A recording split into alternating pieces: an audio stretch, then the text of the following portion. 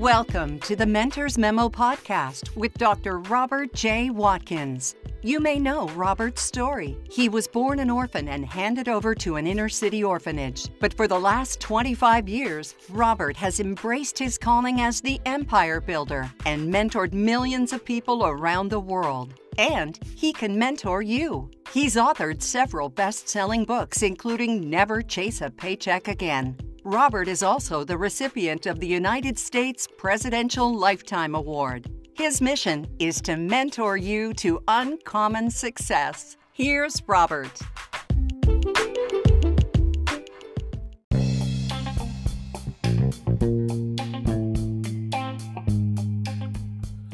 Hello, this is Robert Watkins with the Mentor's Memo. Thank you for tuning in. This is the place to be if you're trying to succeed at anything. And boy, I'm having such a good time. And today I want to talk to you about the 7 things that smart entrepreneurs should do every day. You know, one of the toughest things it is for people who are trying to lead anything, whether you're trying to lead a business or lead a nonprofit or lead a church or a ministry or trying to lead your family. But one of the things that is very difficult for a lot of leaders and a lot of smart people to figure out, what do I do when I wake up tomorrow? And listen, if you're asking yourself that question already in the morning, you're already behind. So people like Jeff Bezos of Amazon, perhaps their schedule is created 5 years in advance, but what do you do in the morning? You just don't become $1 trillion company by trying to figure that out in the morning, right? Or you don't become Bill Gates or Steve Jobs. But there's a regiment, there's a routine, there's something that you should already be doing every day that's going to be successful, that's going to lead you to success. And so one of the hardest things it is for a lot of CEOs especially is to figure out, what do I do every day? So I want to give you 7 things that smart entrepreneurs should do every day. And here's the first thing that you should be doing every day. Number 1, you should be reminding yourself of your purpose. You have to remind yourself, because the more successful you become, the more opportunities that you're going to have to be distracted. And the number 1 reason why people fail is because they get distracted. And so you've got to remind yourself of your purpose. But your uniqueness in your company, your uniqueness in your family, your uniqueness in your nonprofit is based on what you bring to the table, your purpose, how you do it, how God placed it on the inside of you. You got to remind yourself of your life assignment every day, because if not, you'll be fulfilling somebody else's assignment. That's why I tell people, if you're trying to be like someone else, the very best you can be is number 2.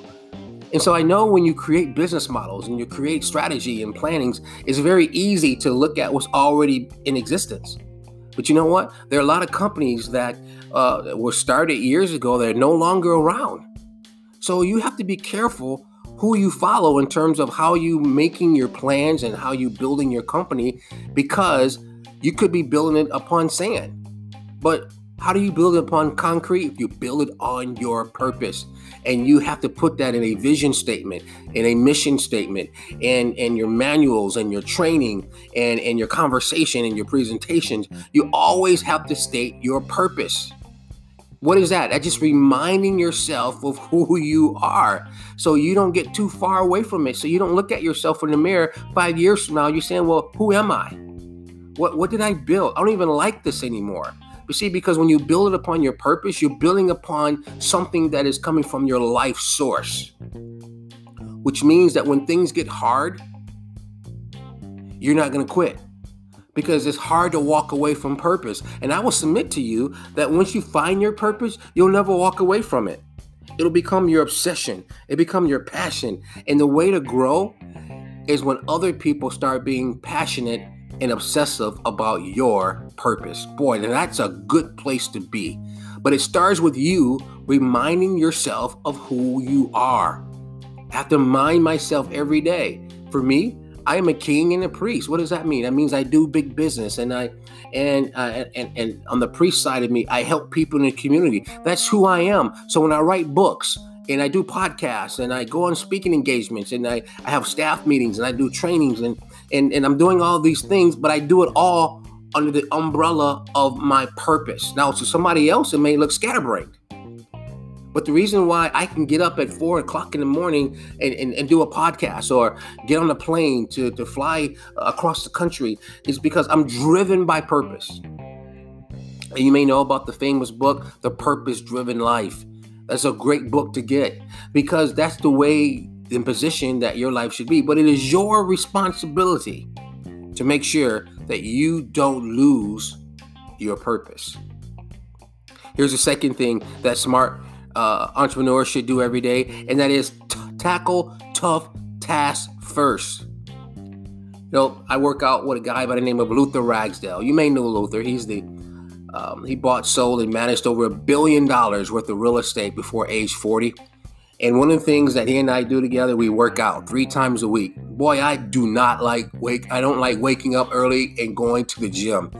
So I get that out of the way first. That's a tough task for me. You know why? Because I don't like working out.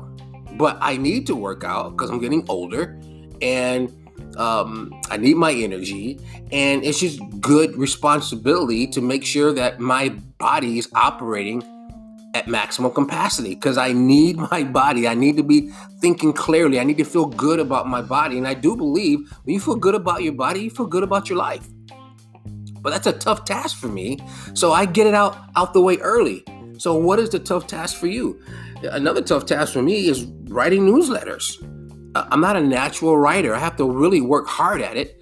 So because, we have tens of thousands of people who depend upon the words and the wisdom in my newsletter, I have to set aside time early in the morning before I work out to write. So that's a tough task for me because it takes a lot of emotional capital for me to get into a position so I can write these newsletters. But it's a tough task. So I get it out the way first. And there's nothing more than getting up in the morning, praying, writing, working out. Now it's 9:30, 9:15, 9:30. And now you can focus on other things and getting the tough tasks out first. But that is your responsibility. Here's the next thing that smart entrepreneurs do every day. They complete one task before moving on. That is so true. Listen, multitasking is overrated. And I know women are really good at multitasking. And I heard one woman bragging, well, I can cook and clean and take care of my kid, write emails and make phone calls. I could do it all at the same time.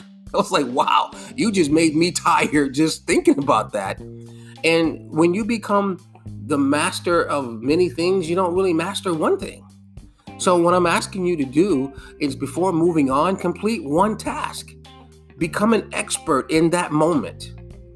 It's hard to pour yourself into that moment when you're doing 5 other things at the same time. If you're going to write an email, you're going to write a letter, pour yourself into that.